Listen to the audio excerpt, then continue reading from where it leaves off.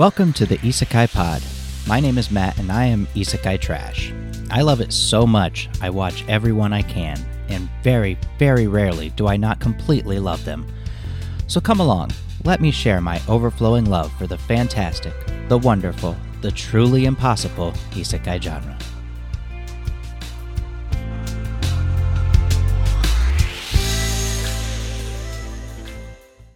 Overlord Season 2.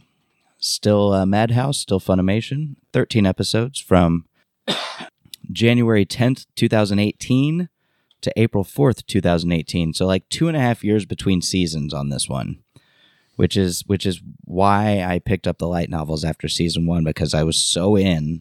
I wanted to know what happened. And the light novels are hardcover here. It's great. They're beautiful light novels.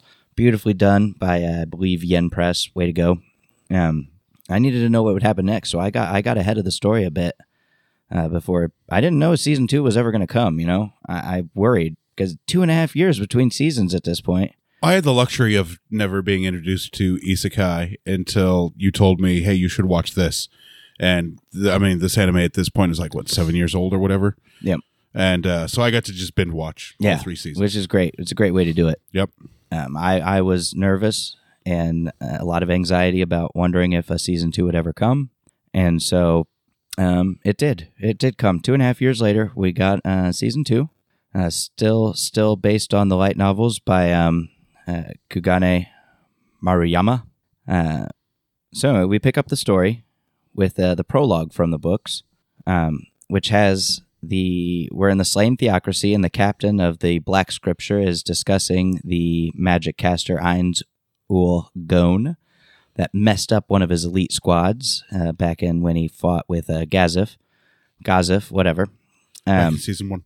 And they're talking about the vampire that attacked and killed 2 Scripture members as well. So they're like, some crazy stuff's going on. And Zeshi, which is one of the... she's either Black Scripture or former Black Scripture, and she's just excited. She is excited about a powerful person existing in this world, and she wants to have Ainz's babies, which is super wild, but definitely happened. She was definitely like, ooh, it doesn't matter. Doesn't matter if he's strong. I want to have his kids.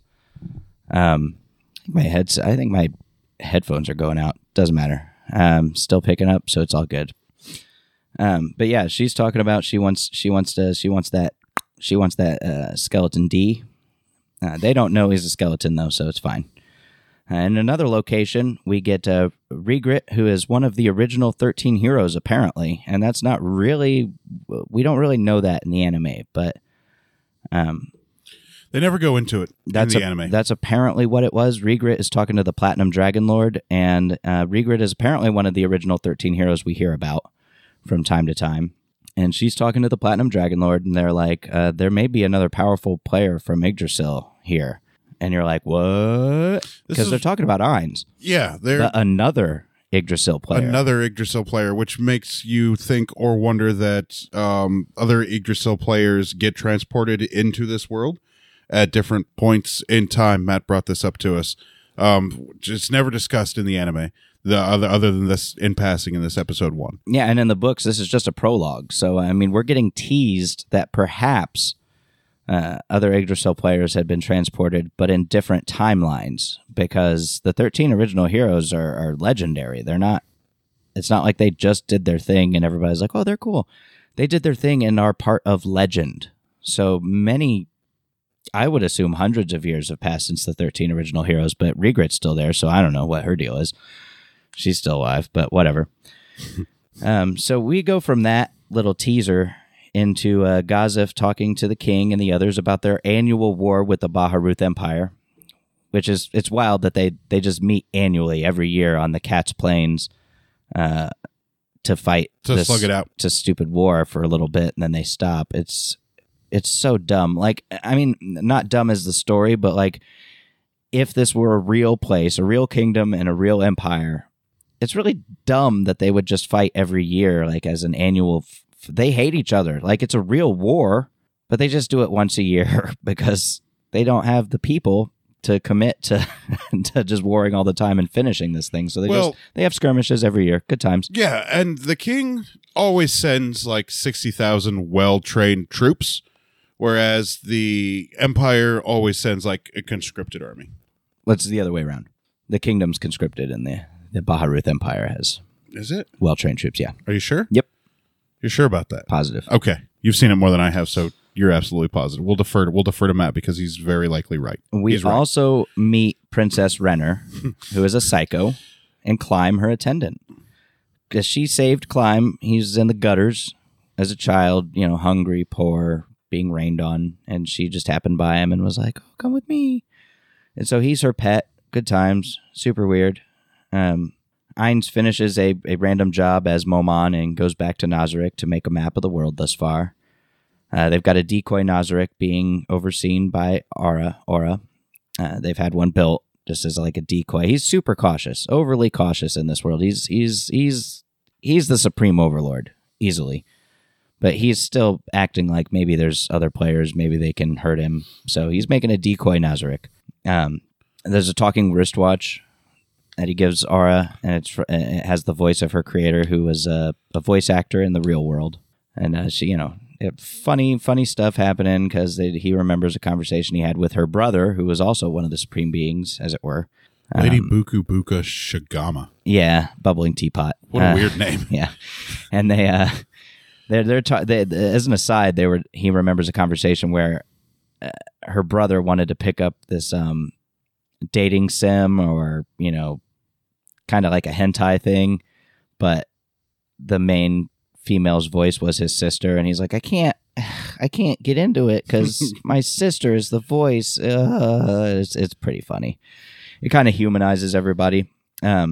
We also see the first episode is really just getting into like various nonsense into the meat of season 2. Yeah, we see Shaltir drinking herself into a stupor at the bar in Nazarick because she's still super upset that she did a thing that she doesn't remember doing. And the other guardian said her punishment for going against Lord Ainz should be death. Yeah. So they spent 500 million gold to resurrect her, and all the other guardians are like, "Well, you should kill her." Yeah.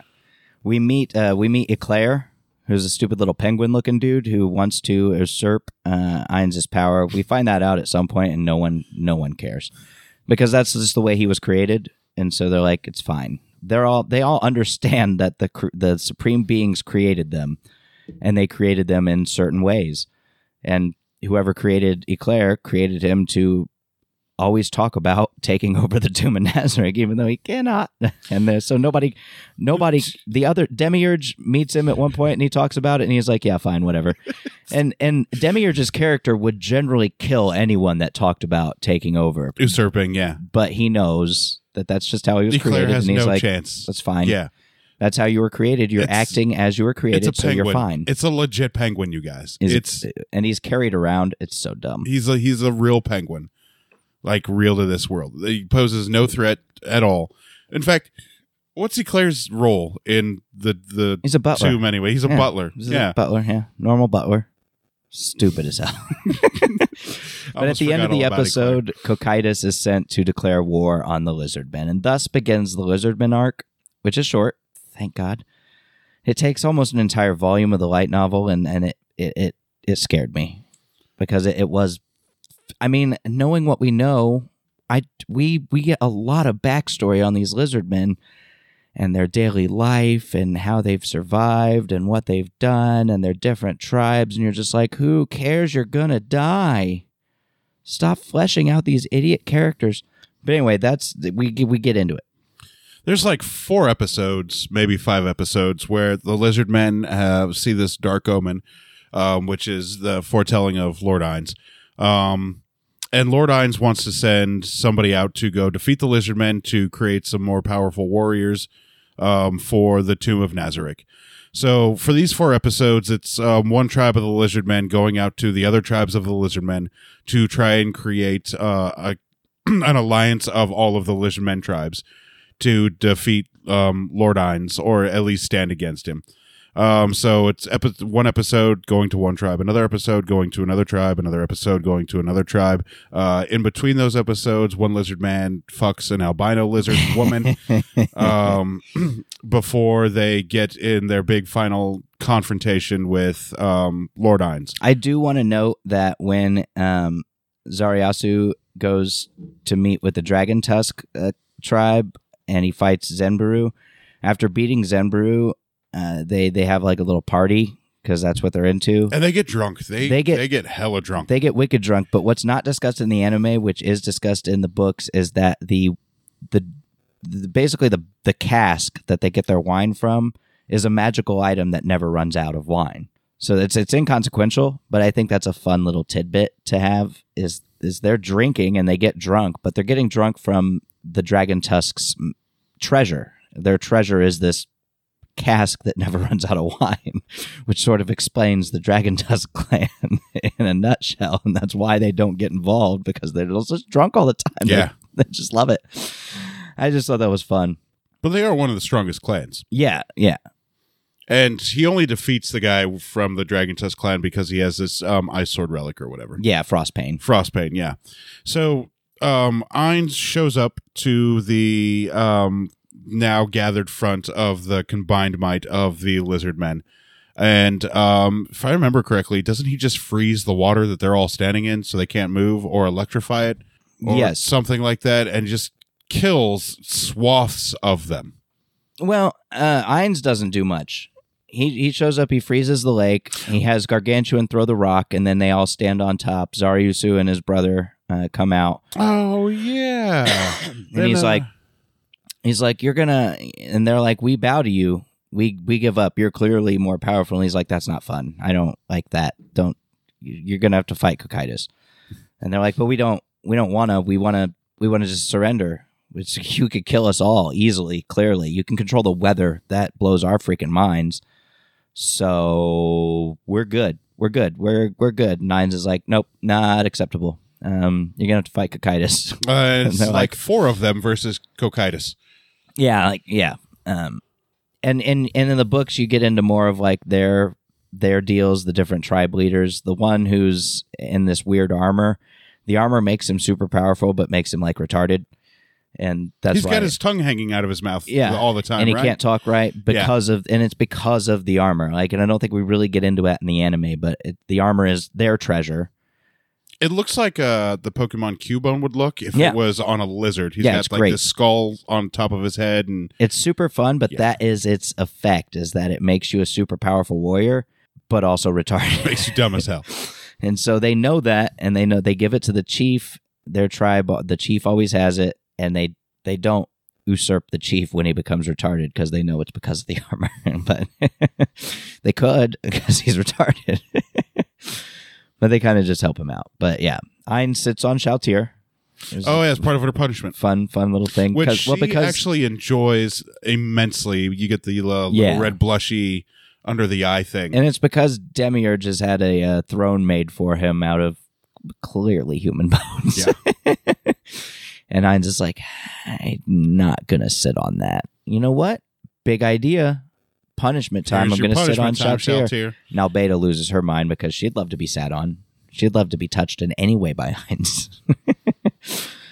But anyway, Cocytus goes out, fights the 4 chiefs, basically. Crush is back there casting support magic. They get Cocytus murders them. Good times.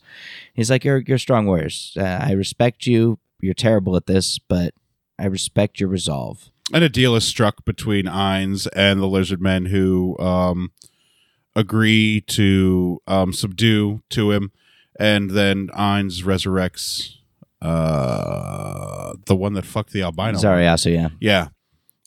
Which made him a couple levels weaker and pretty stupid, and the albino one's going to nurse him back to health. But in the meantime, they're all now enslaved by the Tomb of Nazarick, and they're all good with it. Yeah, they're perfectly fine with it. Because Ainz promises that any people under his domain would prosper. Mm-hmm. He's like, I'll take care of you. No big deal. So don't be stupid. But then we get into probably the best story arc, which is Sebas in the capital. And the Riestes capital. Good. Yeah, it was really, really good. Buying magic scrolls, doing more research for Ainz, doing his thing, espionage type stuff. Not really espionage, but, he's playing a part. Intel gathering intel. Comes across this girl with this bag being thrown out on the street, disposed of. And it's a girl, and he's like, what's going on here? And dude's like, mind your own business, old man. Nothing to see here. And she is all wrecked. She is super wrecked. She is wrecked with STDs. Yep. She's been beat on. She's on the doorstep of death. Fatty McFat, yeah. And dude. Sebas picks this girl up. Because he was created by Touch Me and his sense of justice. And his sense of justice. And just wails on this big fat brothel. Well, that's later. Is it later? That's later. He gives this guy money and is like, escape buys him. her. Yeah. Yeah. He's like, but if you take her, the 8 fingers will come and it's not going to be good. And he's like, well, then here's some money. You escape. The 8 fingers. Yeah. This is the 8 fingers. Yeah. 6 arms and 8 fingers. Yeah. Yeah. And he takes her back. Solution is there, and she's like, "What are you doing? Oh my gosh, is guys, not okay." You can pretty much skip.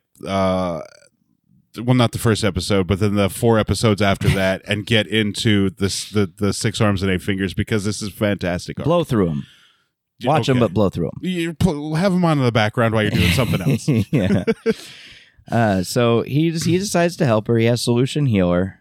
And, because Solution is a battle mage. She's got the magic. Solution greatly is upset about. She doesn't believe that she should waste her talent, or Sebas should be wasting his time on this human filth.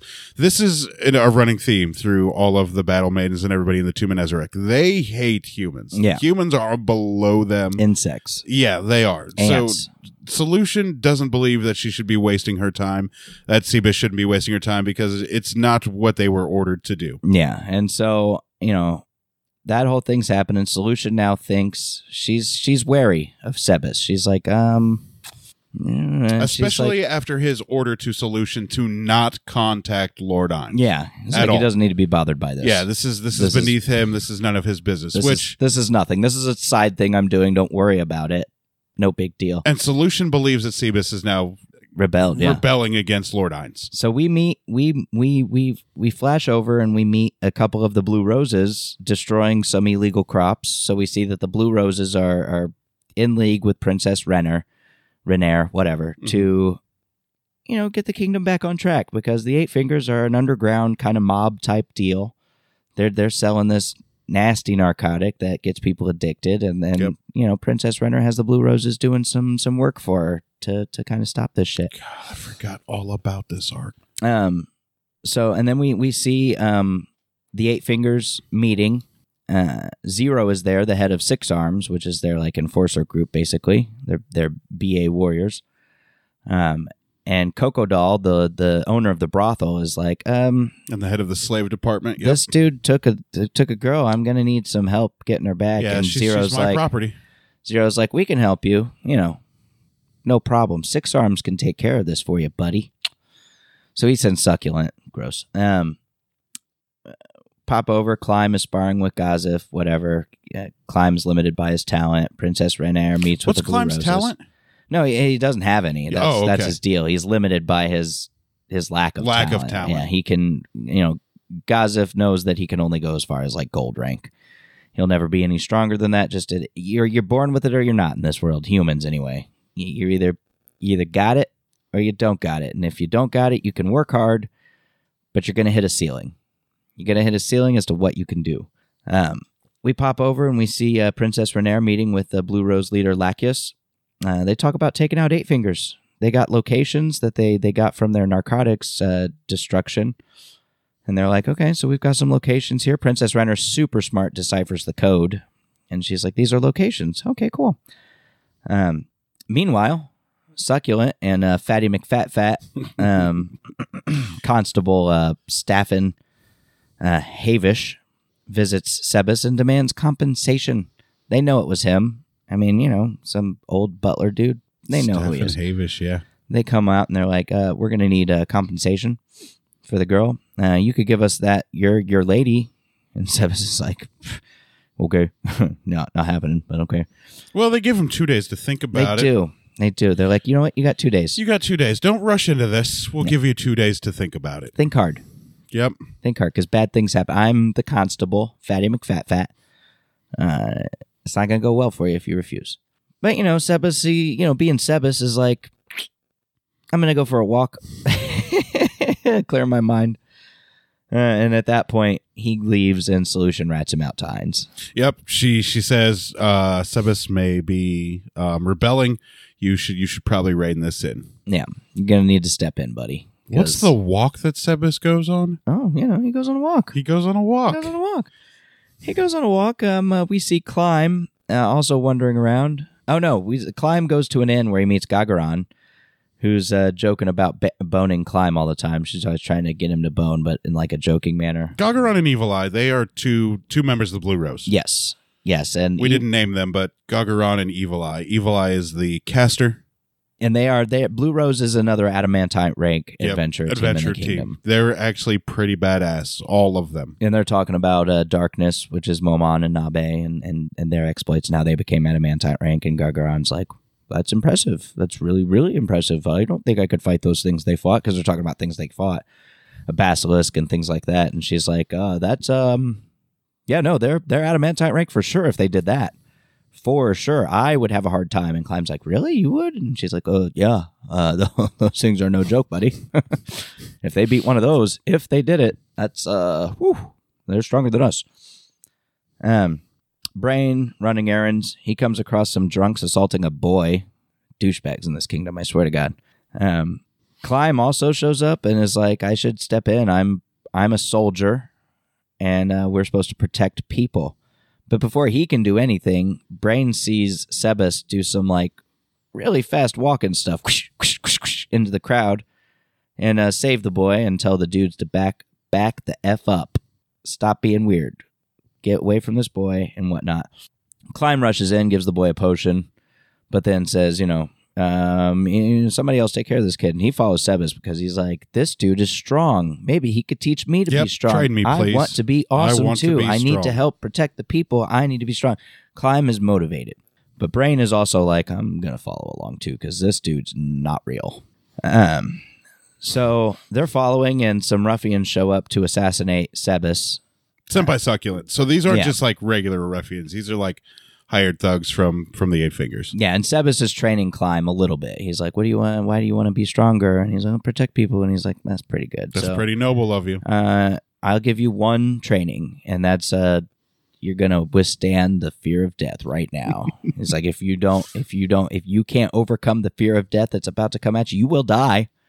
And so he goes to punch him, and like Climb is buckling under the fear of death and remembers that he wants to protect Princess Renner, is able to move his head slightly and miss getting his head knocked right the F off. And Brain is watching from from behind a building and is like, he was crushed too by the killing intent, as it were.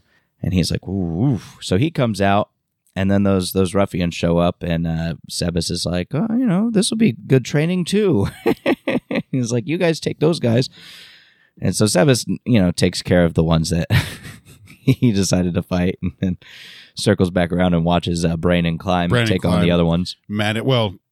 Manage theirs, not without scrapes and bruises and getting their asses whooped a little bit. And they're like, what are you up to? And he's like, well, there's this brothel that I'm going to go check out. And Climb's like, I'm a soldier. I need to help you with this. These guys are not okay. They are not okay, and this is not what the kingdom's about. I'm going to help. And Sebas is like, okay, but you suck. And Brain's like, yeah, you probably, I'm going to come too. But Climb, come on, man. This is not really your place. With this brothel, was this the hidden brothel? Yeah, this is the one that was not located on the coordinates that Princess Renner had? Yeah. Renner, whatever her name is. Yeah, I think. But yeah. So it's brothel time, baby. Yeah. Oh, and this is where it's so good. It is so good because Stavish, McFatty, Fat, Havish, Stavish. What did I call him? I call him Stavish, but it's Staffin Havish. Yeah. He's beating a prostitute, just giving her the what for. And that's what gets him off. Gross, fat sack of garbage. In the act of coitus, by the way. So he gross. Is beating on this prostitute. And Sebas comes in and gives him a slap. And he's like, no, that's not fun. Do you know who I am? Slap, slap, slap. He gives him some really powerful slaps. Real good stuff. And, Havish, Fatty McFat wanders out, yelling for guards. Sebas kills him. Good times. Brain and Climb. I feel like he kills him with relative ease. Oh, yeah. But not before giving him some good, powerful smacks about his face. Oh, so good. Made him swell up immediately. Good times. Concludes he is unworthy of life and kicks him in half. Oh, yeah. It's fierce. Yeah, F that dude, though. For real. F that dude. Yeah. Ugh. I forgot about that. I remembered Clementine garbage. Getting crushed to death, but I forgot about the constable getting kicked in half. Oh, thank God, though. Ugh, gross. Brain and Climb wandering around. Brain separates from Climb to go on and look, and then just so happens Crocodile and Succulent hop out of a secret passage. Passage in the storage area underneath the brothel. Yeah. Sebas went through the front door. Yeah. Climb and Brain went through the side entrance where the storage was. Took the door off. Yeah. Sebas is not very subtle. No. At all. No, he's like, I'm here and I'm doing things. Oh man. Succulent fights Climb. Crocodile wants him to take Climb because he knows that Climb is attendant to Princess Renair, and he's like, this will be a bargaining chip. And Succulent's like, I mean, if we have time, but we need to get out of here. Yep. That's what we are doing, idiot. And Succulent has this like, badass... come on, Succulent, aren't you good enough? Let's do this thing. Succulent has this badass illusion magic that he uses to to strike at the enemy from where he isn't. Yeah. It's really, really cool. I guess it's probably his talent is this illusion magic that or he's just a magic caster. Either way, he's a pretty badass assassin. Yeah. Is what I'm trying to say. Yeah, but the reality is he's part of Six Arms, but he's probably the weakest member of Six Arms. Even with his little illusions and stuff, because he's not actually that strong of a warrior. He just uses illusions to sneak attack. So, the weakest member of Six Arms.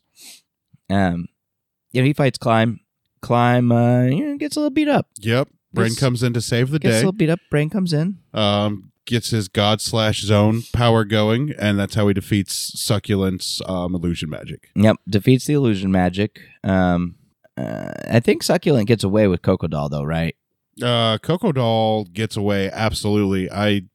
Succulent does too, because later Succulent is dressed as Tuare, cross-dressing. Yep, that's right. In the thing, so and that's later on. Yeah, they go their separate ways. Sebas is informed that Ainz is waiting for him in the next room when he gets back to the mansion. To the mansion that they've rented out while they were doing recon. And so he's nervous. And Zero gathers the remaining Six Arms to kill Sebas, Brain, and Climb. And then we pop on to see Ainz, giving Sebas what for. Like, here I am.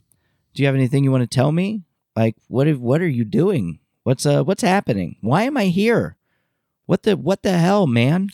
See, I really like this about Ainz, this particular moment between Ainz and Sebas, because Ainz has always wanted to test the personality and the resolve and the ability of his underlings to work on their own, to grow as characters in this world. And in this episode, since we're talking about it now, as he's giving Sebas what for, he orders Sebas to kill what's her name? Tuare. And to prove that he's not betrayed Ainz. And I think Sebas is getting ready to do so. Oh, he does it. He does it. He gets blocked by Cocytus, which was always the plan. Like he was going to kill her. Yeah. He was going to snap her head off. With a force that would have killed her. Mm-hmm. And Cocytus steps in, and Ainz asks Cocytus, was that punch strong enough to kill her? Would that have killed her? And Cocytus is like, oh yeah, absolutely. Yeah.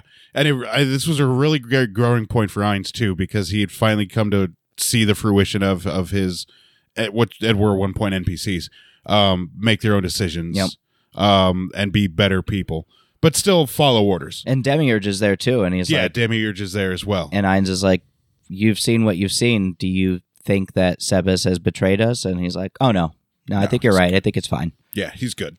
And, it was a great moment. Yeah, and then Ainz asked Tuare's name, her full name, and realizes that she's the sister of that adventurer of Swords of Darkness that he got her diary and whatnot, which helps, I guess. And that was her sister. Why she was an adventurer, to save her sister, to get her out of the brothel. And he felt like he owed her one.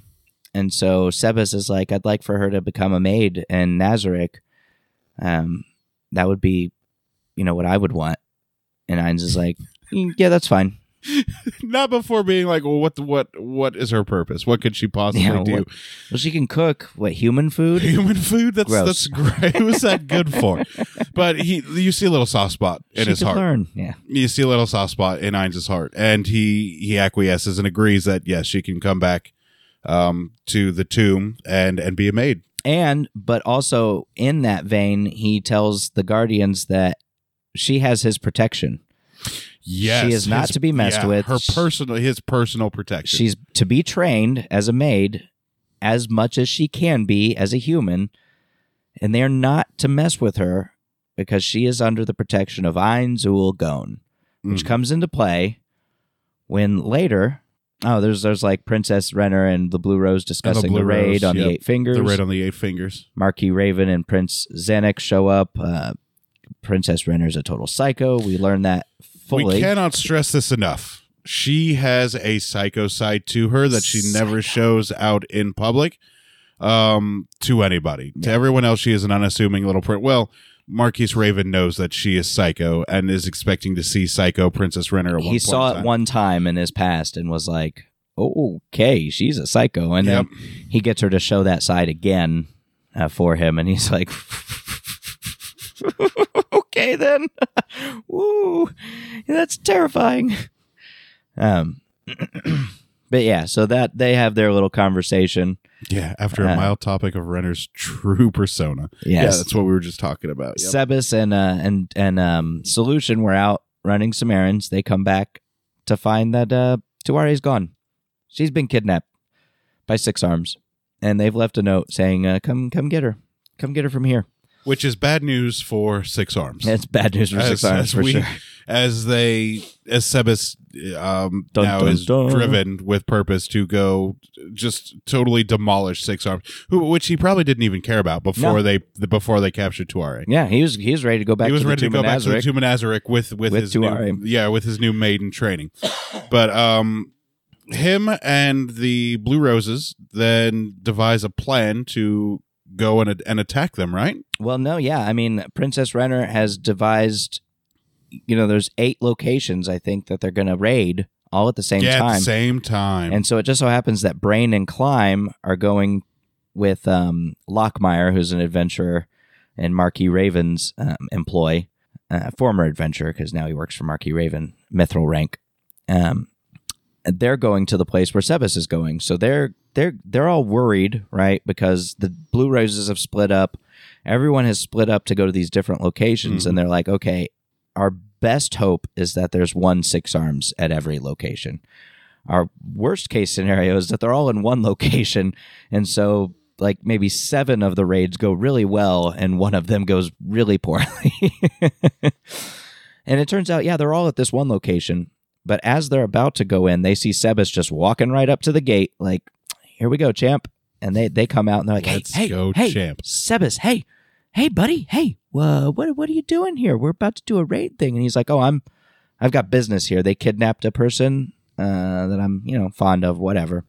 I got to go get her back. I forgot about that moment. This was one of the locations they had planned to hit. Yeah. And did not expect Sebas to walk up. And he's just walking up to the gate. He's walking up. I'm here now, so I don't know what you're doing, but I'm going to do a thing. But I have business here, right? If you want to help, that's fine. Help me find Tuare. You do that. I'm going to go beat up Six Arms. It's going to be great.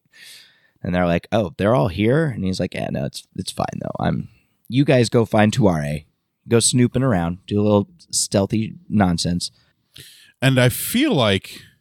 Oh, yeah, no, a big portion is when they get back to the mansion, Sebas is like, I'm going to go get Tuare back. And Solution's like, do you remember that Lord Ainz we should tell Lord Ainz. And he's like, no, I'll go do it. And she's like, I think you're forgetting that Lord Ainz staked his name on her protection. And he's like, oh, right. Yeah, so tell Lord Ainz. But he's preoccupied at the moment. He's doing adventure stuff. He's doing adventure Momon stuff. But Demiurge shows up with, he tells Albedo to give reinforcements. She sends Demiurge and whatnot. Mm-hmm. And so Sebas goes to rescue Tuare. Demiurge is like, we're going to hatch a different kind of plan. Sebas has that thing under control. No problem. So we're going to do this other thing. It's going to be great, guys. It's going to be super great. Here's what we're doing. Don't kill this one person, but everyone else. Let's go, champ. And so Sebas goes, kills the crap out of Six Arms. And in a most spectacular fashion, too. They all take their turns, like one at a time, attacking Sebas until like knocking their heads off. The first two lose their heads, popped right off. And they're like, oh, crap, this isn't... And so they all attack him all at once. Yeah, and they all die. Every single one of them dies. Except for Zero, the leader, who's not there. He's there, but not there to intercept Sebas, because they all assumed they would be enough.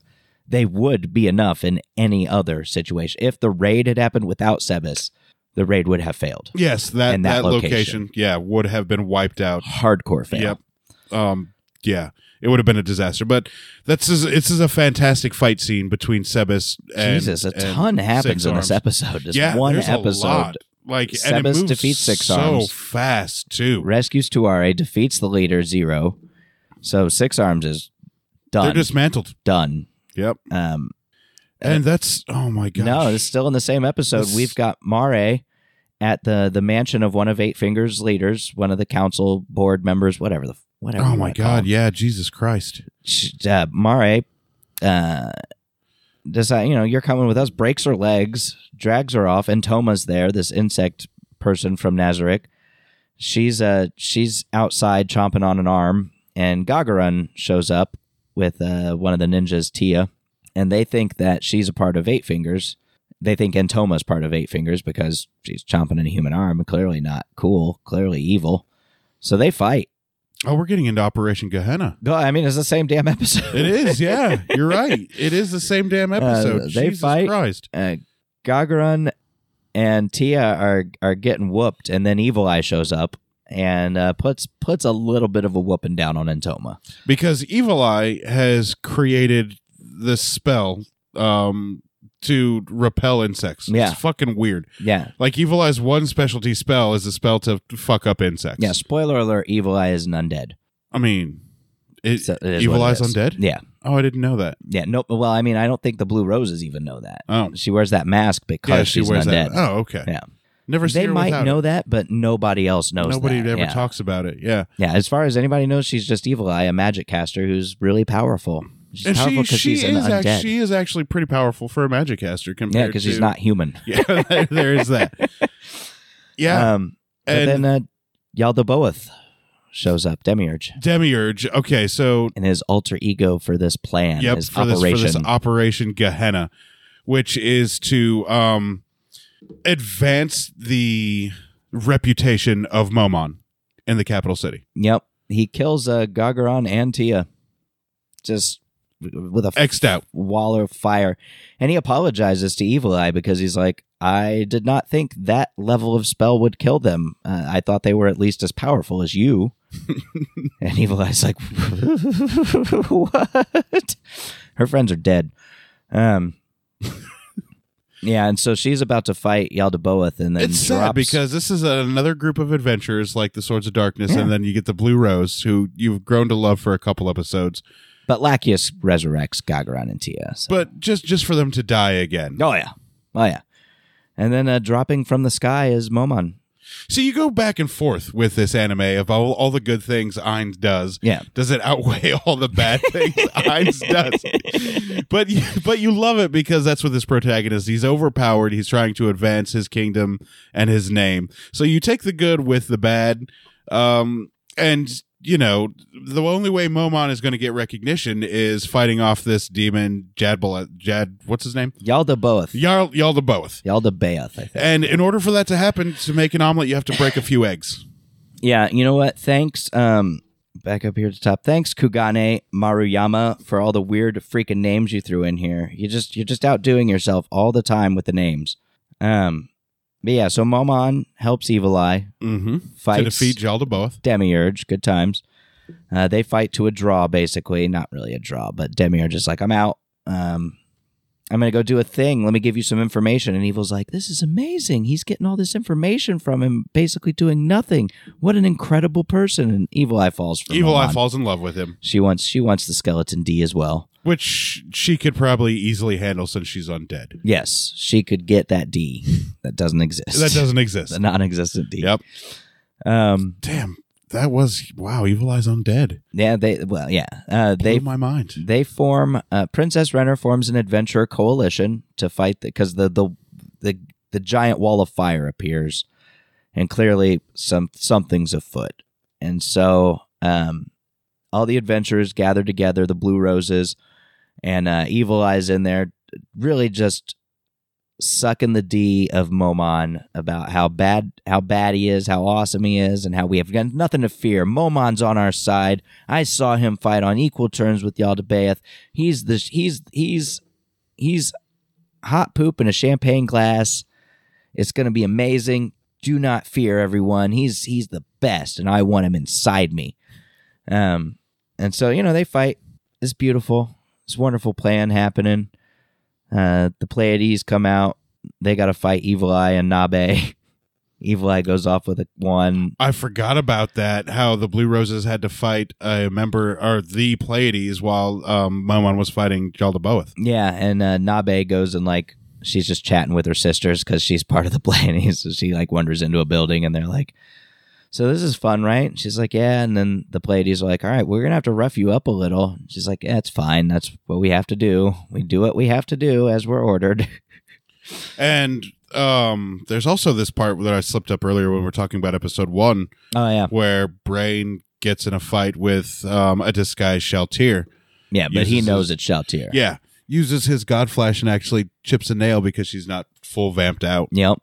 And he's excited about that. Yeah, because he was able to damage the guardian of the 1st through 3rd floors But her job is not to kill him today. And so she's like, this is a distraction. And he gets away. And she's like, that's fine. None of this matters. I'm supposed to be doing a different thing. Yeah. I don't what your deal was, why you came and even tried to fight me.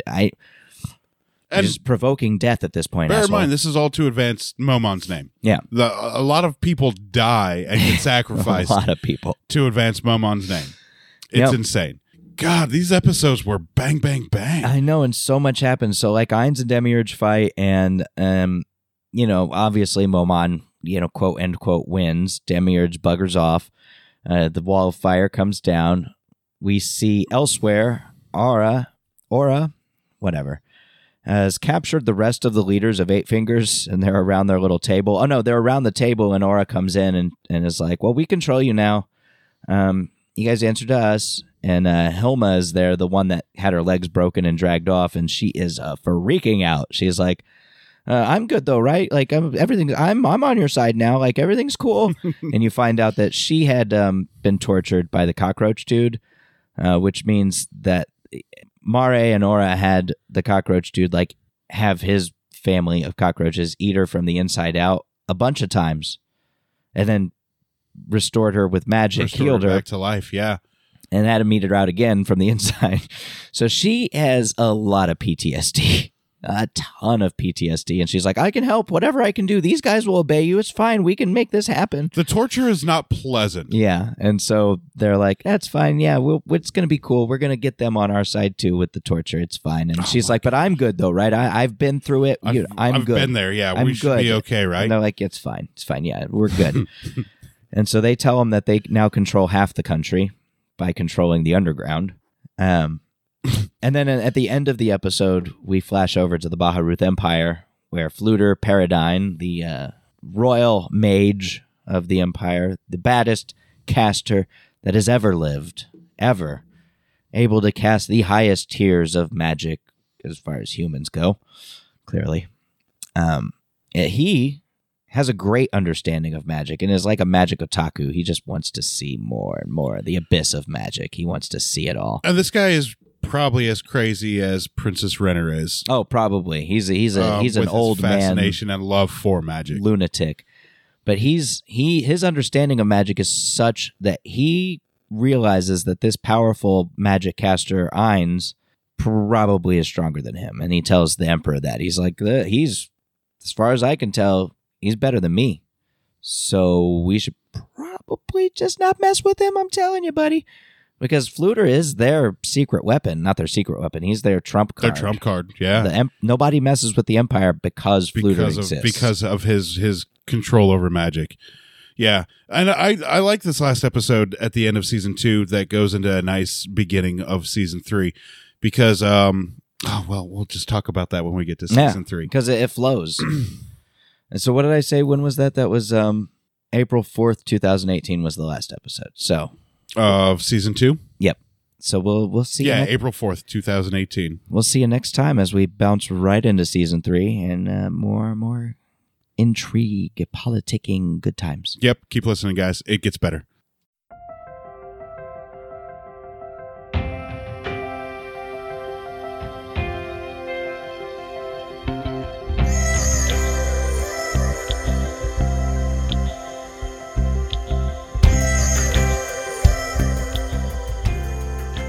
Thank you for joining me on this episode of the Isekai Pod. I hope you enjoyed it. Follow the podcast on Twitter at Isekai Pod. Find us online at isekai-pod.com and subscribe to the podcast on Apple Podcasts, Google Podcasts, Spotify, Stitcher, or wherever you get your podcast. You'll hear from me again real soon, unless you get trapped in a parallel world. Sayonara.